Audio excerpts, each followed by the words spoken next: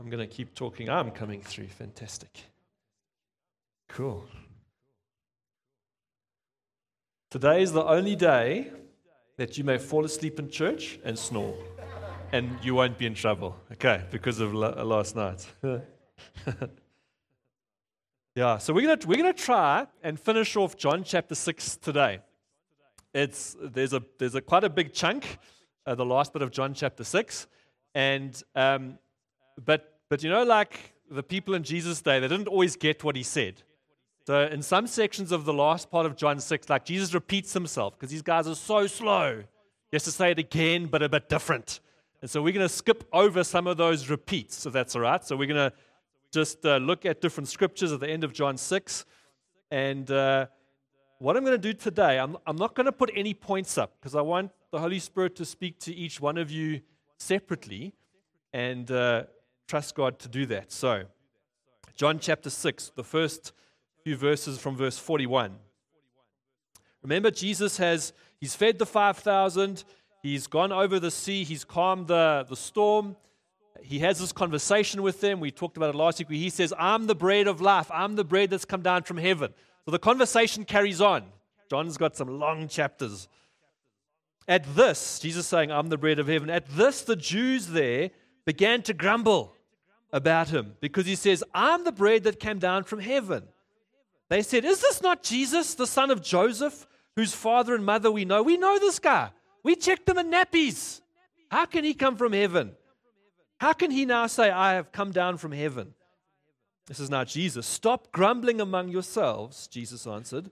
No one can come to me unless the Father who sent me draws them. And I will raise them up at the last day. It is written in the prophets, they will all be taught by God. It's a quote from Isaiah chapter 54. The Jews were struggling with this idea that Jesus was both from earth, and they saw him grow up, they know his mom and dad, and from heaven. They struggled to reconcile the humanity of Christ with the divinity of Christ. They couldn't get it because in their thinking, it's not wrong for them 2,000 years ago. Well, you were either an angel and you came on earth like Jesus and everyone else, and you were from earth. They couldn't grasp this dual concept that Jesus was both divine and human, right? Now, we obviously have the benefit of 2,000 years later, looking back on history, having the whole Bible, having been through all kinds of heresies over the centuries about the divinity and the humanity of Christ. We kind of familiar with the fact that Jesus is both divine and human, but they battled with that concept. Fully man, fully God. The problem is we don't know how this works. I can't tell you this is where the man part started and ended. This is where the divine. We don't know exactly how it works, but it's clear the Bible teaches it. In fact, it's one of the great mysteries of our faith, how a person can be both fully human and fully divine. I don't get it, but it's what the Bible teaches. One of the great mysteries of our faith we have to hold in kind of tension, this incarnation of Christ. And it's not just a kind of a random event or an unrelated, Jesus happens to be divine and human, good for him. It's actually very important for our faith. Let me tell you why. Because Jesus had to stand as a representative before God, as a representative for all of humankind.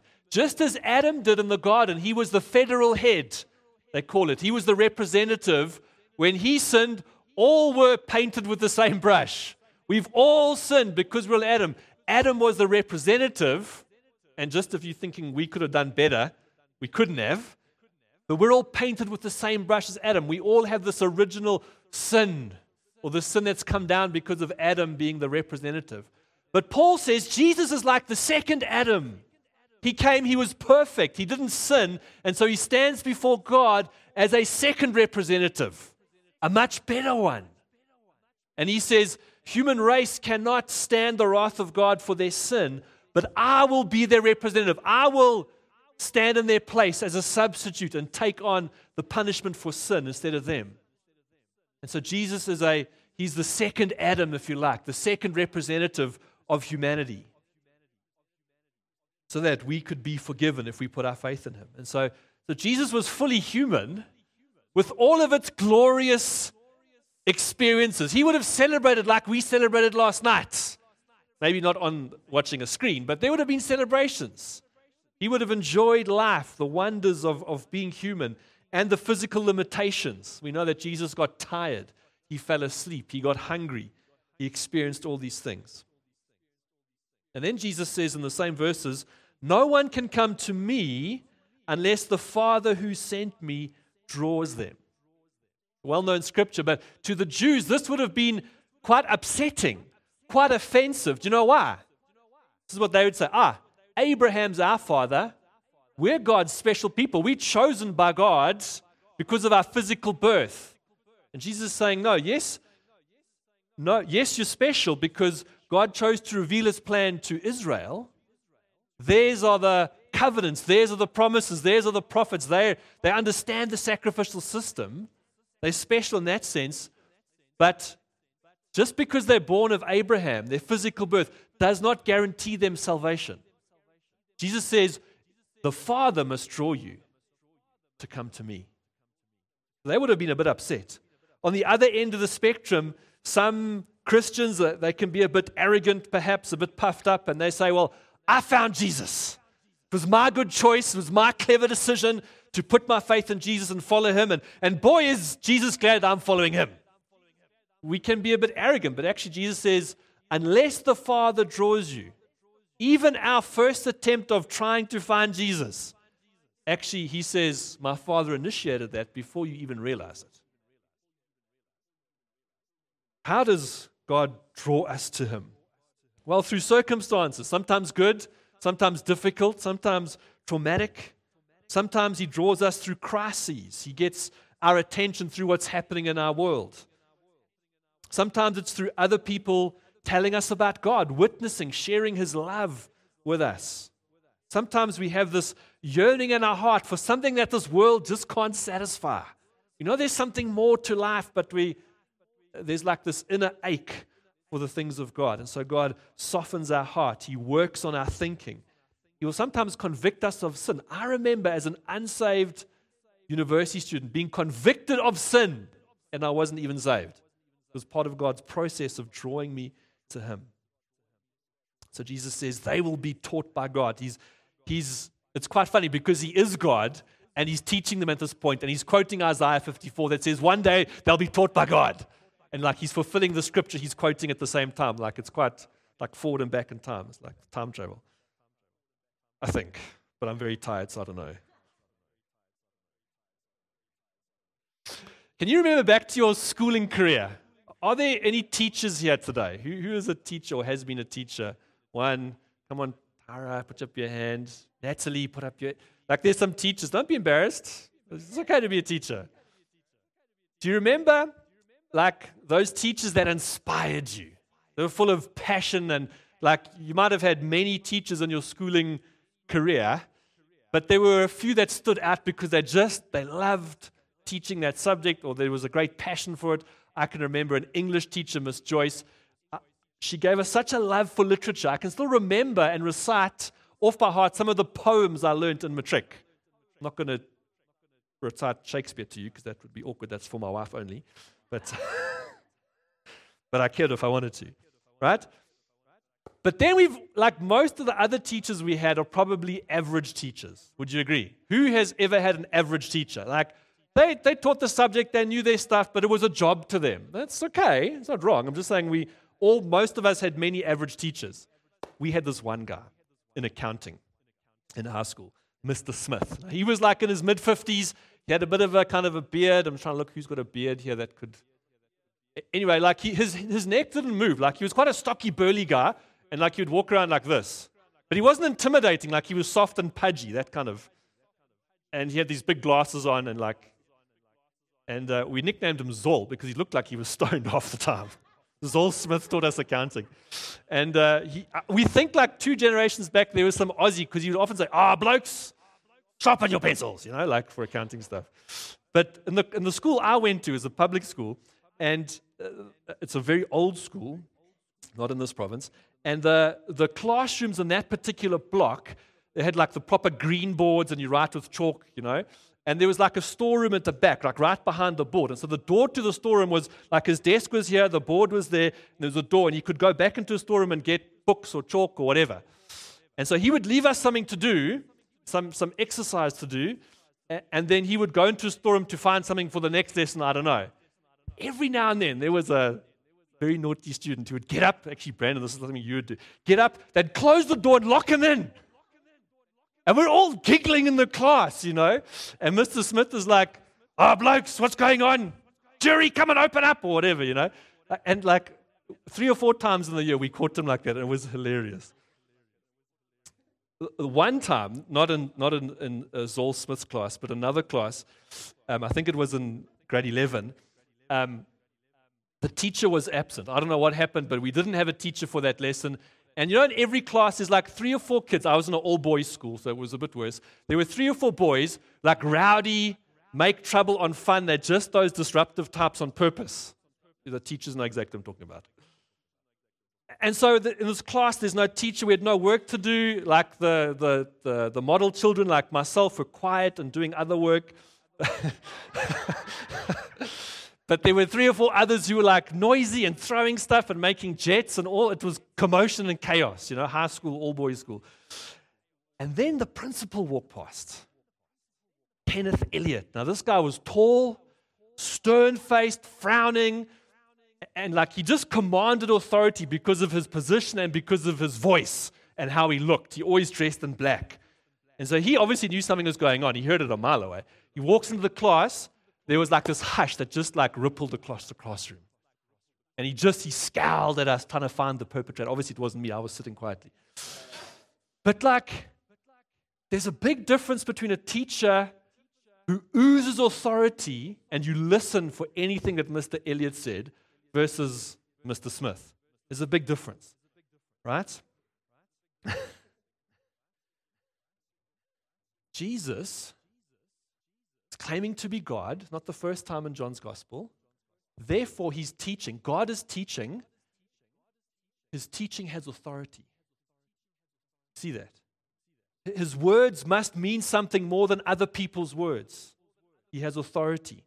There's no opinion more valuable, no truth more important, no wisdom more profound than what we find in the Bible. Let that sink in, friends. There's nothing higher, philosophically, metaphorically, any other long word, more important or valuable or profound than what's in the Word of God. Jesus is saying, I'm teaching you, being taught by God. Friends, how precious should the Bible be to us? I want to ask you, how important is the Word of God in your life? Does it shape your thinking about every part of your life? Or do we just by default, because we haven't taken the time to shape our thinking by God's Word, do by default we just conform to the pattern of this world, as Romans 12 tells us?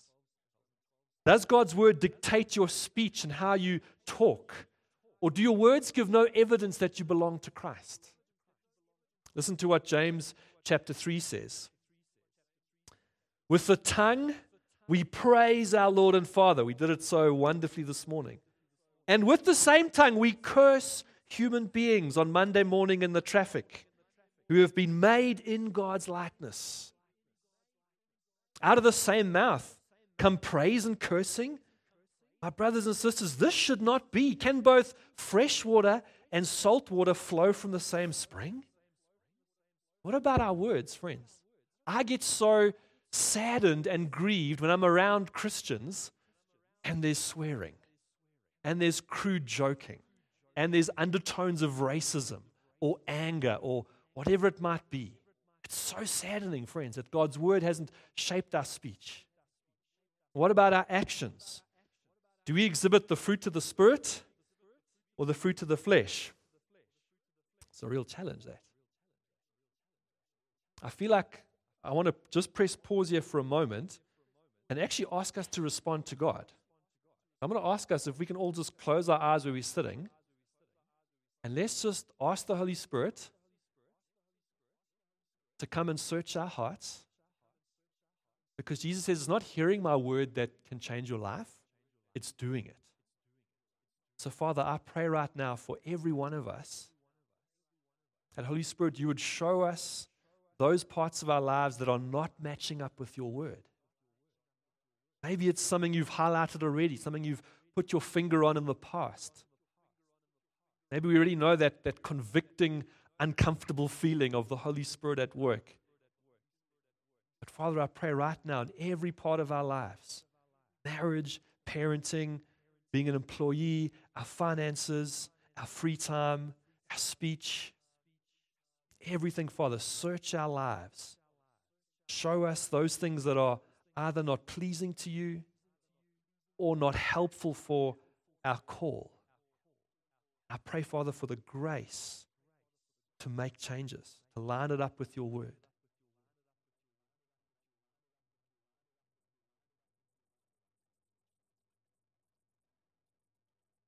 Friends, don't be scared. Don't be afraid. Don't be frightened to let your life line up with the word of God. God is trustworthy. His word is true. His promises are faithful. He is unchanging and he loves you. Do it, I pray, in Jesus' name. Amen. Verse 51. Skipped a few because Jesus repeats himself because they're slow. Verse 51. I am the living bread. Well, he said this a whole bunch of times. That came down from heaven. Whoever eats this bread will live forever. This bread is my flesh. He's making it quite clear. Which I will give for the life of the world. Then the Jews began to argue sharply among themselves. How can this man give us his flesh to eat? Jesus said to them, very truly I tell you, unless you eat the flesh of the Son of Man and drink his blood, you have no life in you. Whoever eats my flesh and drinks my blood has eternal life, and I will raise them up on the last day. For my flesh is real food, and my blood is real drink. Whoever eats my flesh and drinks my blood remains in me, and I in them. I don't know why I always get the hard texts to preach. It's like, let me try. Jesus has been talking in metaphors throughout this dialogue. He says, I'm the bread of life. He talks about the bread from heaven. He talks about living bread, the bread of God. And so Jesus extends this metaphor to his physical body, which is about to be, in the next short year or two, given for the life of the world. He kind of extends it. And to the Jewish leaders, talk of blood and sacrifice would have been a clear signal that Jesus is talking about the sacrificial system. That concept of sacrifice would have been clear to them. And I think what happened is that the Jewish people, they willfully misunderstood. They deliberately twisted his words. You sound like a cannibal. How can you give us your flesh to eat? You weirdo. And that's what they're thinking. They didn't say it. Well, it's not recorded in the Bible. But they made it look like he's talking about cannibalism. And there's some parts of the Christian church that have sadly taken the scripture and used it as a basis for saying that every time we take communion, we take the grape juice, we take the cracker or the bread, as we're doing that, it transforms into the physical body and the actual blood of Jesus as we do that. That's not what Jesus was saying. I'll show you how I know that. Because he says, if you eat my flesh and drink my blood, I will raise you up on the last day. Just before that, verse 43, I think it was, he says, whoever believes in me, I will raise up. So he's not contradicting himself. Believing in Jesus is the same as partaking in his blood and his flesh, but not in a physical way. It's a metaphorical eating. Jesus has to be received and internalized for there to be any true spiritual life inside us. Let's go to verse 60. On hearing it, many of his disciples says, this is a hard teaching. No duh. Who can accept it? Aware that his disciples were grumbling about this, Jesus said to them, does this offend you? Then what if you see the Son of Man ascend to where he was before? The Spirit gives life, the flesh counts for nothing. The words I've spoken to you, they are full of the Spirit and life. Verse 66. From this time, many of his disciples turned back and no longer followed him. The crowd, he's busy preaching. The crowd are leaving at the same time. no longer followed him. You do not want to leave too, do you? Jesus asked the 12. It's like giving them a free pass here. Now's your chance. Leave or stay. Simon Peter answered him, Lord, to whom shall we go? You have the words of eternal life. We have come to believe and to know that you are the Holy One of God. So why was this teaching hard? Well, it wasn't hard to understand, but it was hard to accept.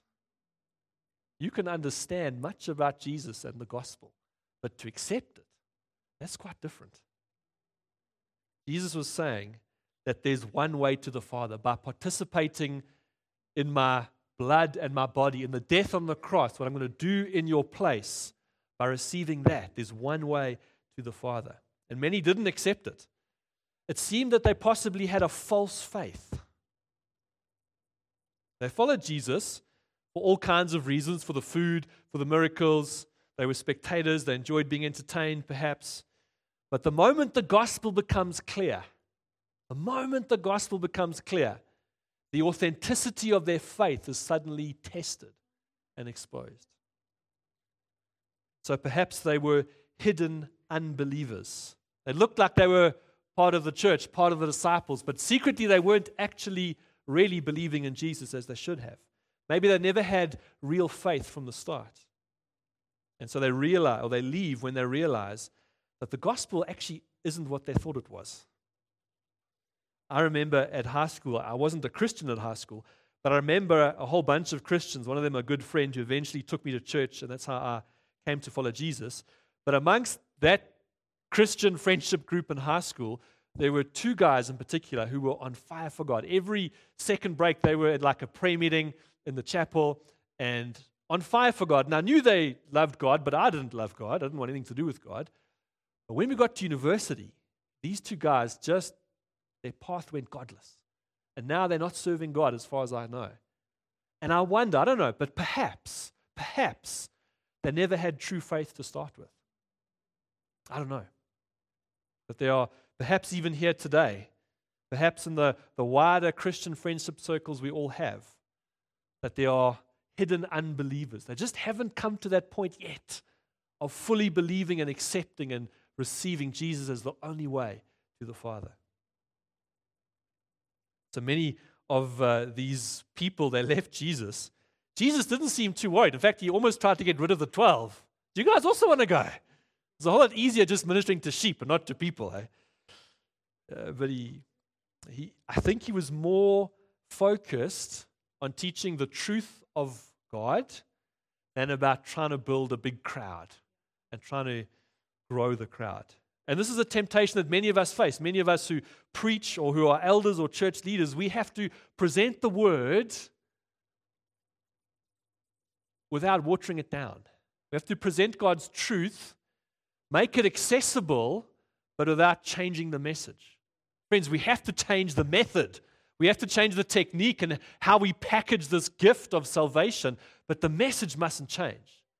And there is a temptation to water down the message because we don't want to make people feel uncomfortable. Be it publicly, like I'm doing today, or when we counsel or give advice privately. We're called to preach the whole counsel of God.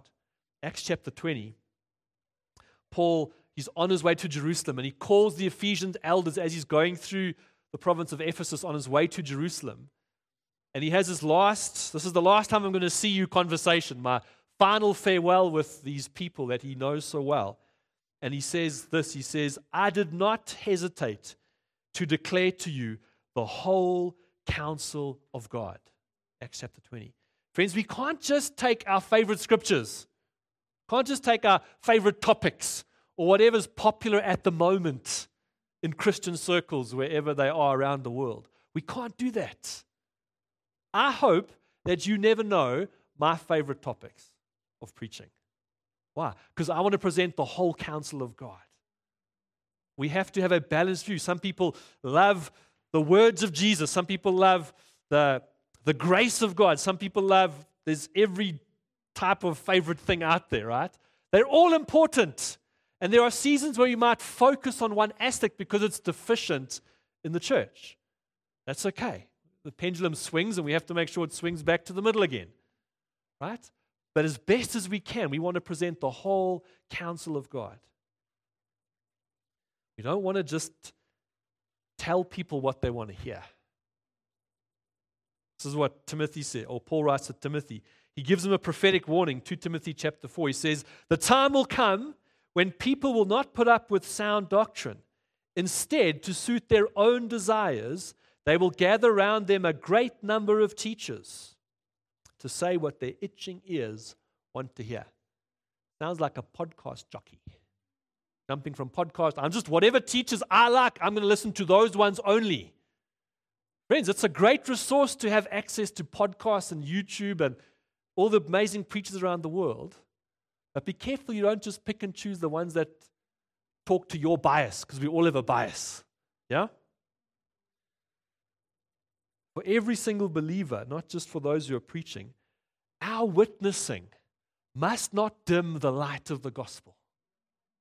We get worried, what will they think if I say that I'm a Christian or I say this thing? And we're so concerned about upsetting people or making them feel awkward or uncomfortable, we'd rather not ruffle feathers. So we tend to not say things when we should possibly say things. I think there's some skill we can learn. We shouldn't be Bible bashing people, right? We can get better with how we present the gospel one-on-one. But we mustn't shy back from talking about our faith.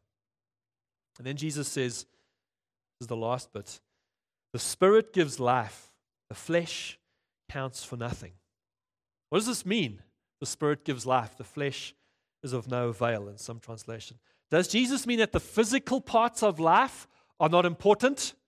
Only the spiritual ones, like when we're reading the Bible, when we're praying, when we're coming to life group, and when we're serving cappuccinos, because that's very spiritual.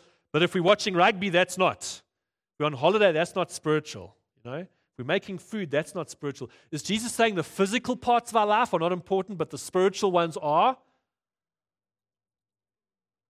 No one's nodding or shaking their heads. You guys are tired, eh?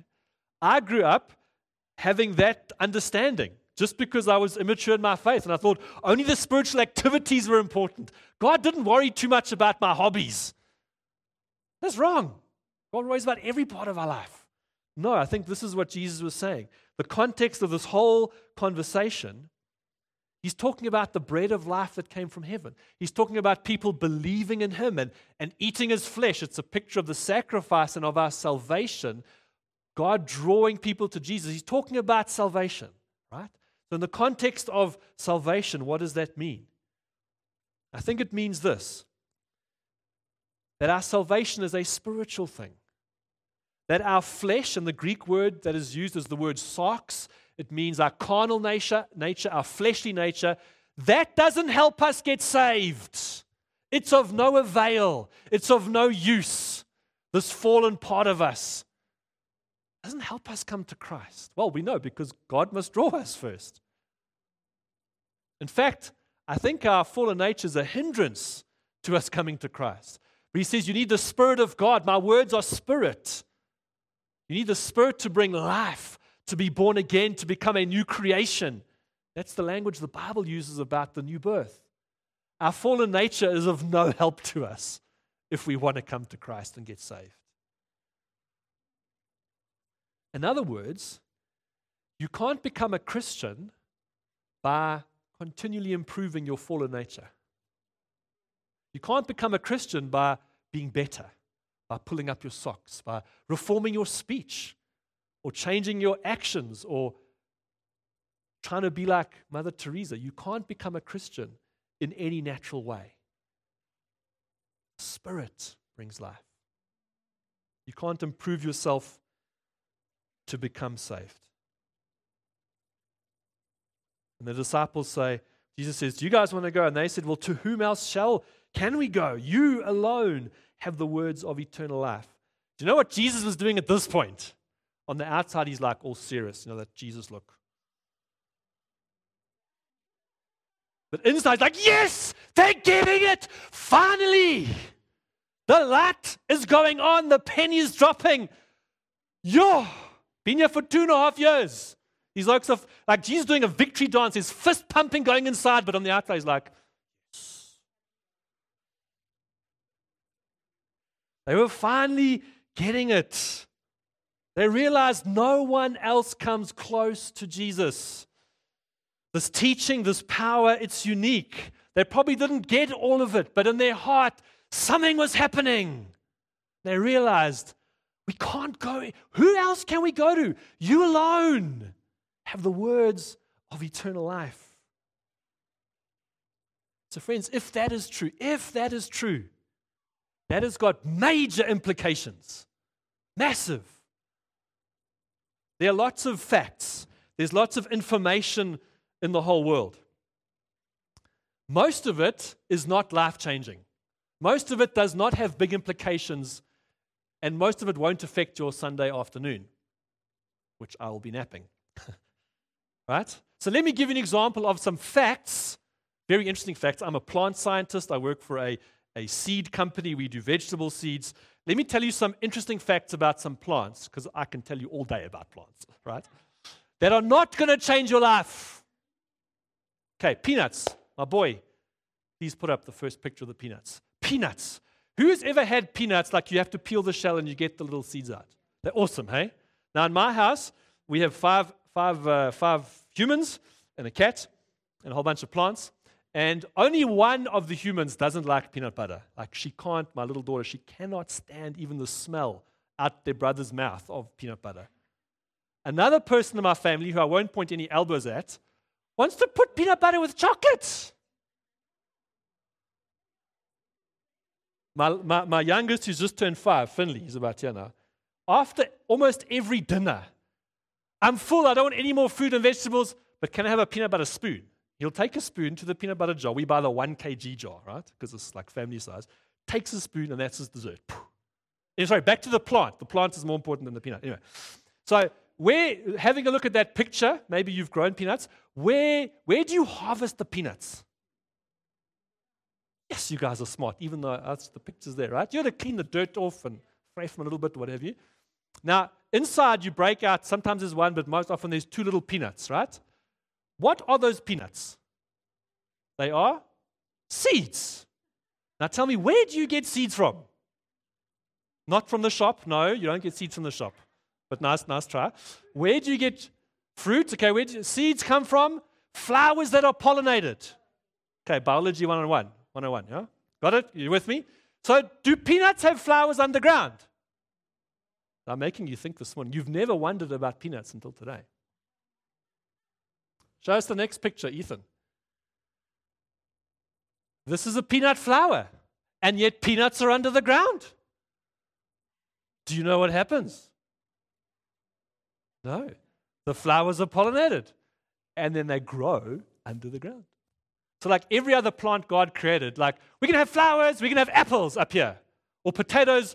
We're embarrassed, we're just going to have like tubers down here, right? Peanuts be like, yeah, we got flowers, and we got seeds underground. Like they're like the weird, ugly cousin of the plant family. But that's what happens. Go and Google it. It's true. Flowers out there, they're pollinated and they grow underground. Now that is not going to change your life. You've got some interesting facts about plants, and I'm grateful that I could share that. Guys, I'm tired. Sheesh. But the words of Jesus, you alone have the words of eternal life. That is life-changing. Peanuts, not to be life-changing. But Jesus, no one else has the words of eternal life. Some people say all roads lead to Rome.